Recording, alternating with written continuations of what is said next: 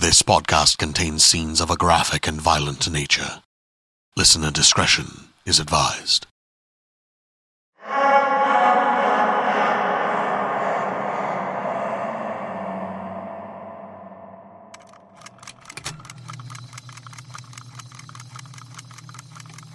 Allow me to say first and foremost that this is no diary.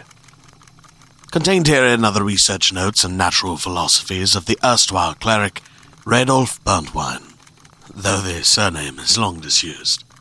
In truth, I go by many names, as I find myself in many places, some of which populated by those who would take great pleasure in the summary execution of so notorious a blasphemer.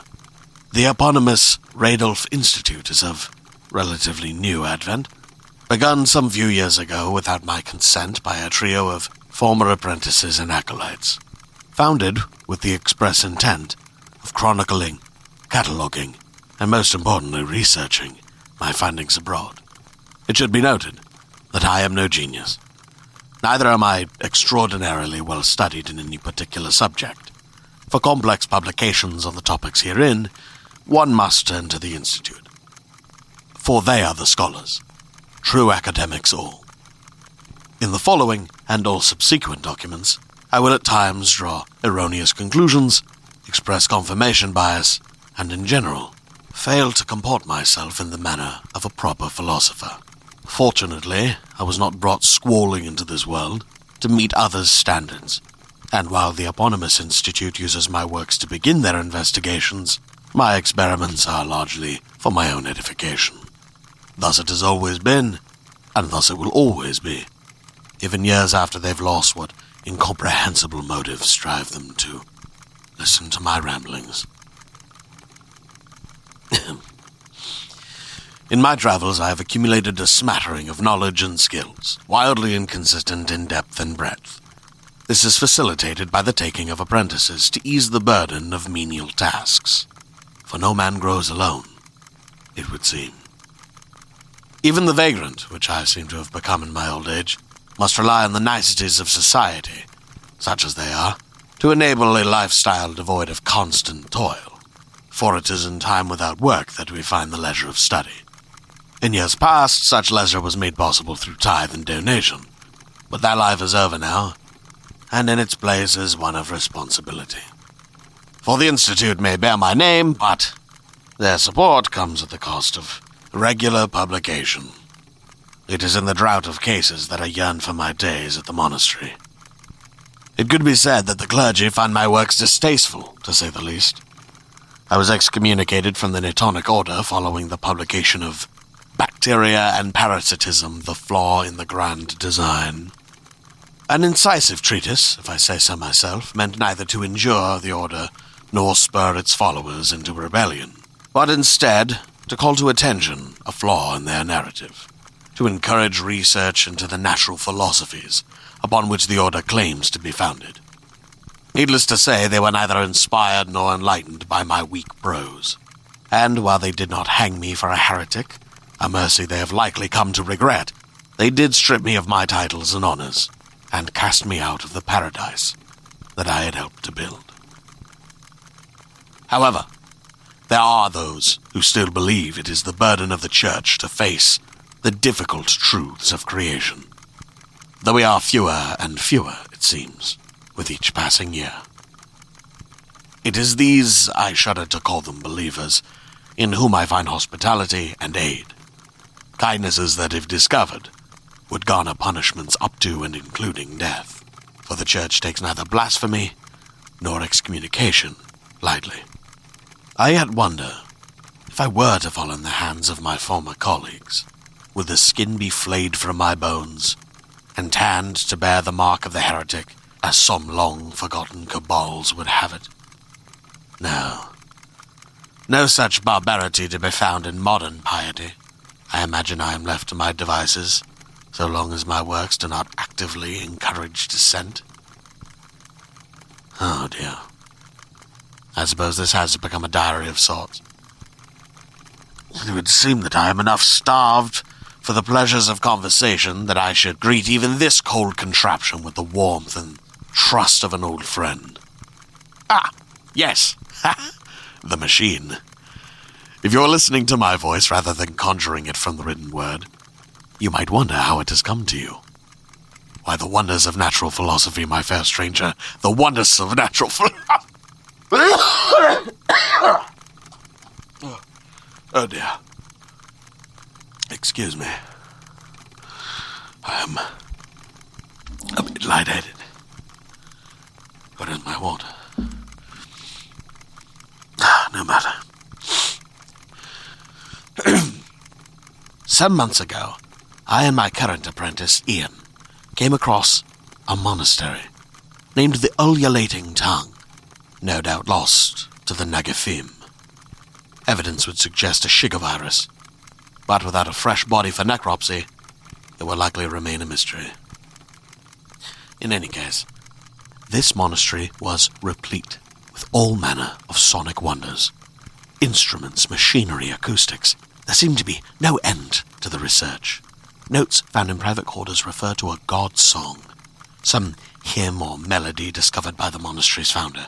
It seemed these brothers were laboring under the belief that God, likely Shiga, could be expressed in music, and that if such music could be perfected and spread through the populace, not unlike the Nagafim, they could bring about a mass enlightenment, an infection of a different sort. In the end, I suspect the delusion under which they all labored brought their deaths. Shiga, after all, is not a forgiving god. All of this is to say that I harvested what I could from their notes, like any good field researcher, and sent back what I could to the Institute for further examination. Among their machines, however, I discovered something wonderful. Most of their contraptions were novel but useless, with no potential beyond entertainment. But this, as I'm sure you are aware, stranger, is a marvel beyond compare. Using a hand crank to generate an electromagnetic charge and some manner of vibration converter, this device transforms sound into some kind of magnetic language. It then scribes this upon steel filament, and this wire can be fed into another similar device to hear the audio which was previously recorded. Fascinating. I am still in awe of its ingenuity. As too the brothers must have been, for they had constructed 3 of these prototypes, and another 6 of the relay. Needless to say, I wasted no time in sending all but 1 prototype to the Institute, keeping the last for myself. You see, age is catching up with me. My eyesight is not what it once was, and my hands have begun to shake, to say nothing of the headaches.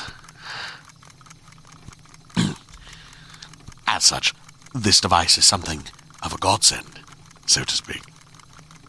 With luck, one of our more enterprising students might improve upon the model, but for now, I will content myself in a form of transcription that is both easier on my vulnerabilities and impossible to intercept by those who may use my notes against me. Anyway, I had promised this was not a diary, and I have thus far broken my promise. I shall endeavor to keep my musings to a minimum in the future. But for now, I hope that you, dear stranger, can appreciate this, the first of many audio recordings to come.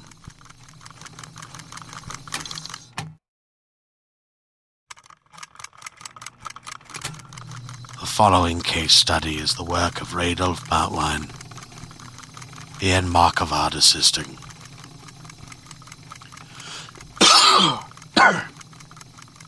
As this is my first case study using our new recording equipment, it shall be notated as the first of its series.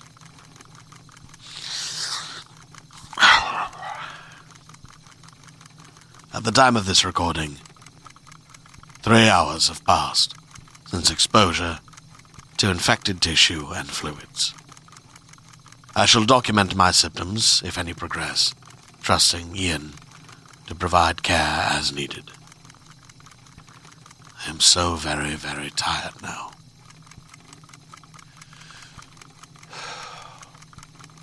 Case number 001. Title: to shepherd the dead. Abstract.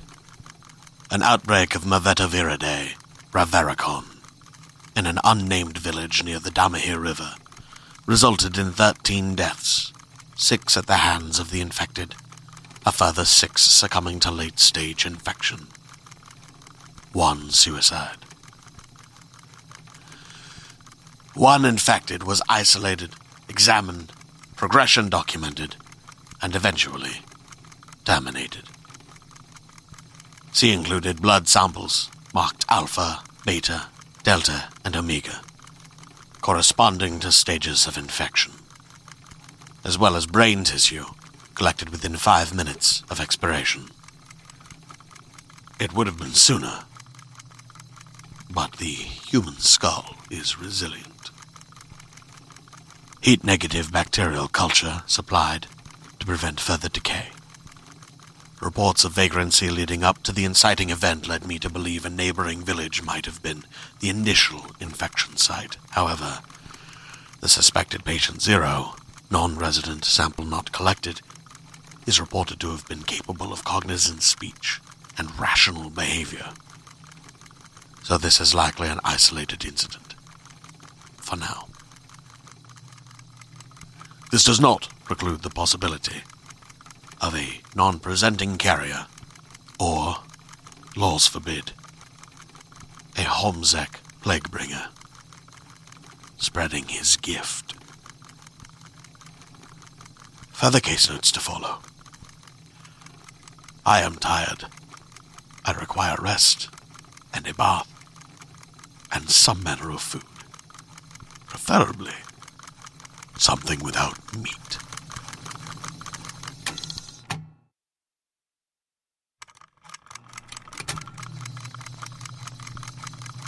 Case number 001 continues. Introduction. Subject, Maveta-Viridae, Ravaricon, also known as ghoul rot, grave plague, and cold fever. Viral deific, Mavet. The grave plague is a manifestation of Mavet, of or pertaining to death, particularly undeath as it is. Early symptoms include slowed heart rate and depressed organ function.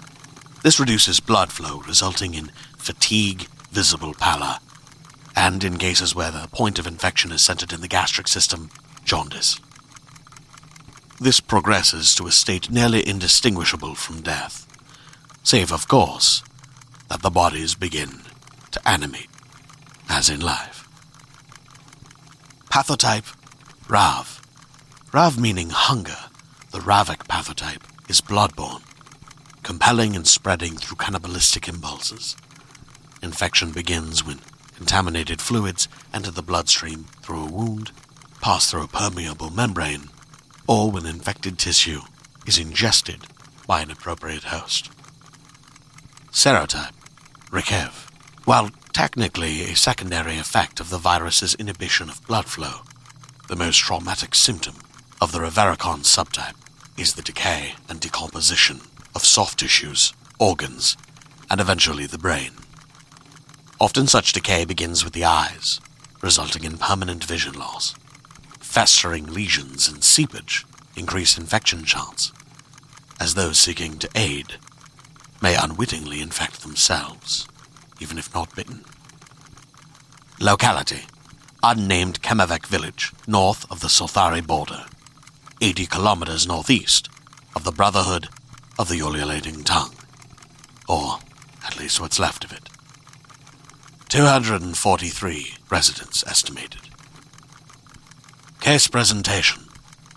In the days preceding the initial outbreak, an unnamed vagrant had been seen in the areas surrounding the village.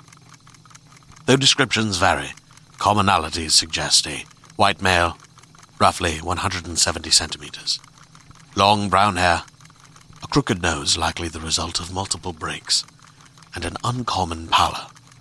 The vagrant was seen wearing a tattered, unseasonable cloak over a cream shirt, heavily stained by an unknown brown substance, presumed at least by this researcher to be dried blood. The village elder, later patient 12, Varnal Dinch, a bald, phlebitic man whose breath could fell a Solthari regiment, insisted the presumed patient Zero had been skulking through farmsteads for nearly 2 weeks leading up to the incident. Interviews suggested that vagrancy is not uncommon in the village, as the small road which runs west to east through what could generously be called the town centre eventually connects with the Kemov High Road and the Damahir River. As one might imagine, this leads to considerable foot traffic from those looking for a bed on their way to the Kemavec capital of Jostok. When confronted by the elder's youngest son, one Orlok Dinch, the vagrant seemed cordial, even mildly apologetic, but upon further inquiry, shifted into a maudlin hostility. When the young man attempted to restrain and calm the vagrant, he was bitten on the antecubital fossa, the elbow pit, to use the villagers' vernacular. Needless to say, the vagrant escaped, last seen traveling north. Which is where I suppose I'll be going. At least I'll be able to scrounge up a decent beer. Kemovich monks take few things as seriously as their drunkenness. Within the bleak stone walls of Kemavec churches, the word spirit truly lives up to its double meaning. Roughly 16 hours after the altercation and the disappearance of the assailant, Orlok Dinch, now patient 1, began to present symptoms, notably confusion, reduced motor function, shivers, memory loss, and fatigue. To the trained eye, these are all symptoms of hypothermia, and the villagers could not be faulted for drawing such a conclusion, living as they do on the southern border of Kemavec. However, with average daily temperatures in the mid-30s centigrade, and the first frosts likely weeks away, hypothermia is something of a stretch. In truth, young Master Dinch was presenting the early stages of the breakdown of homeostatic regulation. His body was forgetting how to maintain proper temperature, hydration, and chemical balance. For reasons unknown, mevetaviruses trigger atypical immune responses. Therefore, more common viral symptoms are absent: fever, inflammation, etc. The rarity of these viruses is a blessing.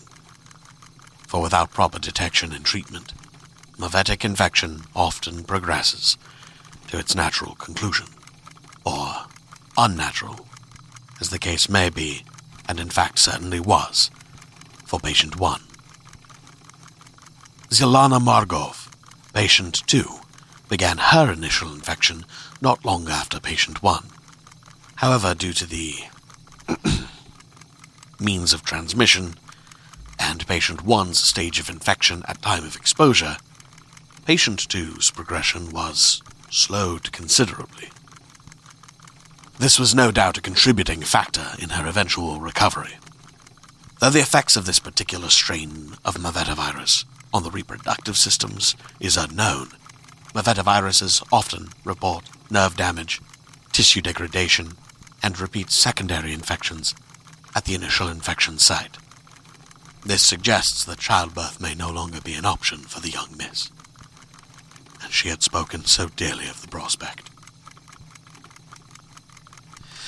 Not long after Miss Margov's initial exposure, patient 1's infection progressed to late stage. Pallor, delirium, and near complete loss of fine motor function. This eventually led to patient 1's apparent death. In truth, it is unlikely that brain function had ceased, rather that the heart rate had slowed to a point where any outward observer would conclude that the patient had passed on. This is where my intolerance for local superstition must be made clear. This village, and presumably the surrounding area, participates in a funereal rite, which, while poetic, is a nightmare for any student of the natural philosophies. The deceased is dressed in finery, their lips smeared with honey, and then kissed by those closest to them. Were it not for this practice, patients 3 through 7 would never have been infected, patients 8 through 11 would never have been bitten, and 6 people would not have lost their lives, screaming for mercy as they were torn apart by their friends and family. Know this, however symbolic, however long the tradition has persisted, do not exchange bodily fluids with the dead and dying. Not long after the funeral, patients 3 through 7 began presenting symptoms. These were the members of the Dinch family. 2 brothers, a mother, a grandfather, and an uncle. While each case bore unique presentations, commonalities included loss of motor function, fatigue, and reduced heart rate.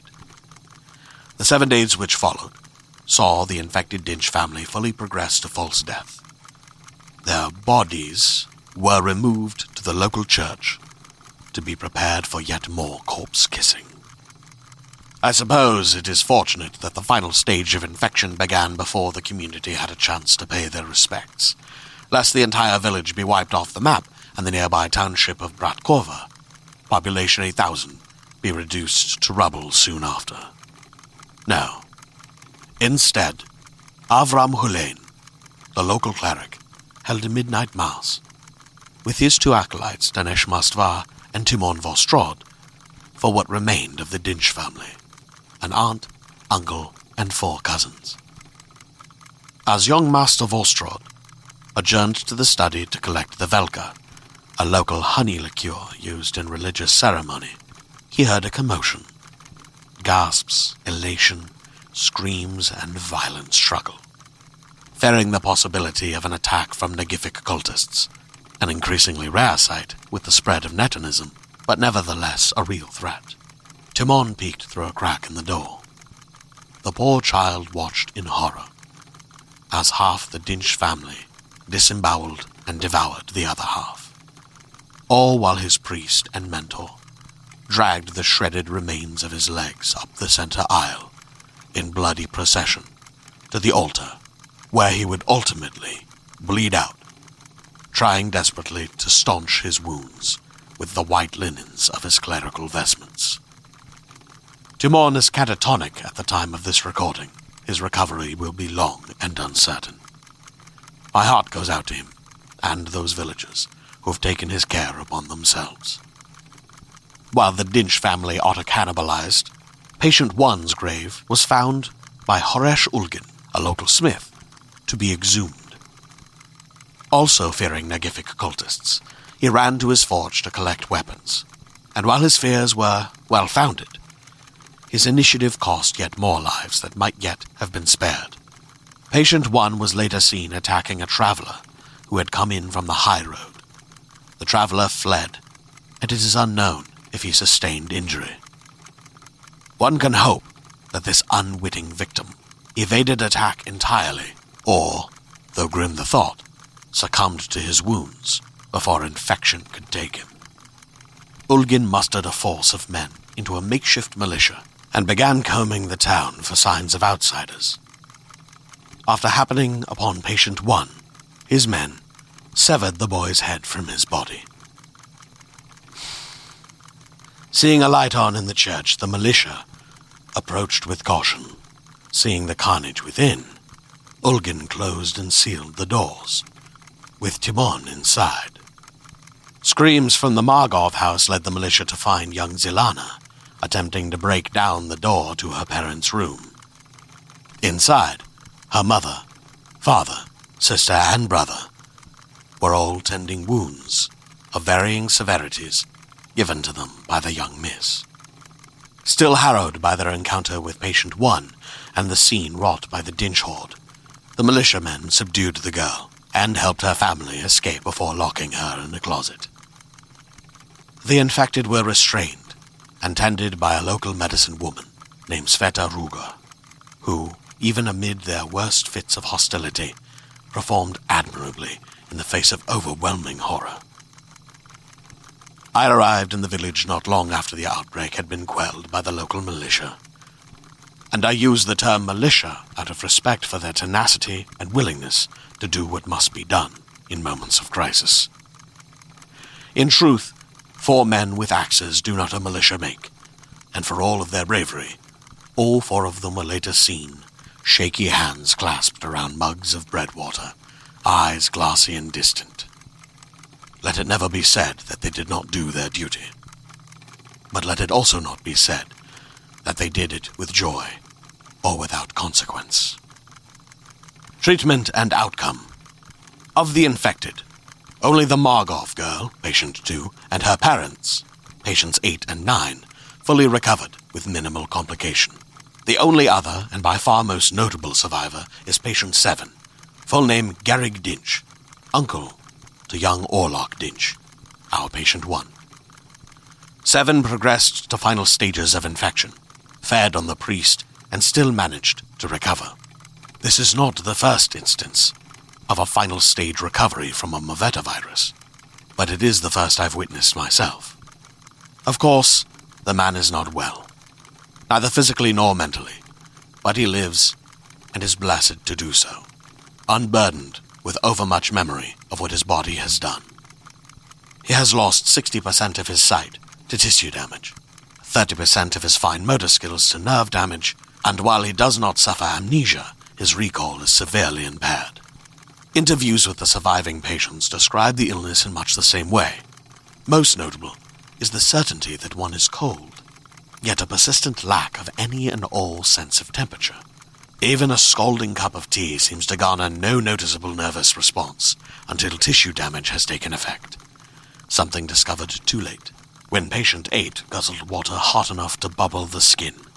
It is uncertain whether he will recover from his burns, as well as he did from the virus. Another notable symptom is the total loss of coordinated motor function in later stages, while retaining lucidity, as though upon giving a command to your body, it decides it would rather not and simply does something else entirely. Patient 7 describes what he remembers of the final stages of infection, not unlike extreme drunkenness, total loss of awareness of self, and the inability or possible lack of desire to control one's actions. This, coupled with an extreme hunger, yields a predictable, if grisly, result. After my arrival, I was taken to the pest tent, where the infected had been restrained, for their own good and that of the village at large. There I became acquainted with the village elder, later patient 12, as well as the other soon-to-be survivors. It was at this time that I began collecting samples and performing preliminary exams. With the necessities taken care of, I set about tending to the wounded. I was informed by the local medicine woman that hanging tear, a local herb, seemed to soothe the worst of the symptoms. After some experimentation, I learned that hanging tear stimulates a febrile response after ingestion. From this, I surmised that free root, which has similar pyrexic properties and stimulates blood flow, could make a good pairing. This proved rather effective in staving off the worst of the symptoms, and seemed to grant brief windows of lucidity, in which I was able to gather information regarding the personal experiences of the infection itself. Of particular note is patient 12. Once the patients had been seen to, the village elder approached me about funeral services. When I insisted upon cremation, he thankfully assented, with the caveat that he would like to perform the village's traditional funereal rites for his boys. I refused, vehemently, but he would not hear it. The man had lost everything. He had little desire to go gently into the twilight of his years, a widower and father to 3 dead children. I knew I could not stop him, and the villagers had little motivation to do aught but grieve. So I did what any good philosopher should endeavor to do in the face of madness. I asked to document it. See addendum for details. Conclusion. The village was subject to an outbreak of Moveta-Viridae Revaricon. Total casualties, 13. Total infected, 9. Key diagnostic criteria: loss of homeostasis, sluggish or absent reflexes, subdued emotional response, fatigue and pallor progressing into false death, reanimation, and cannibalism. Protective equipment: recommend thick clothing, long sleeves, protective lenses, and face mask to limit exposure to fluids. Gloves and immediate washing can prevent later accidental infection. Treatments: a tea of hanging tear and free root may slow progression, encourage blood flow, and prevent nerve damage in late-stage infection. Further study needed. Advise anticoagulants, stimulants, and pyrexics. No known cure, beyond letting the infection run its course. Estimated mortality, 35%. Next steps. This is not the first settlement to provide me with reports of a strange vagrant matching that description. I must pursue this man. There is every possibility he is an unwitting carrier from a Vetiviridea revericon, and if so, he should be brought to the Institute for testing and treatment. The villagers have offered tremendous hospitality in exchange for my services. They have also unwittingly provided me with my next destination. There are rumors of a woods witch in the forest to the north. A delight, to be sure. Whether charlatans or genuine philosophers, hermits of this ilk always have the most fascinating research. Mostly collections of chicanery disguised as ritual, but some few bear secrets. Alchemical, probiotic, and even eldritch. I should very much like to meet this Gudrun of the Wetwood.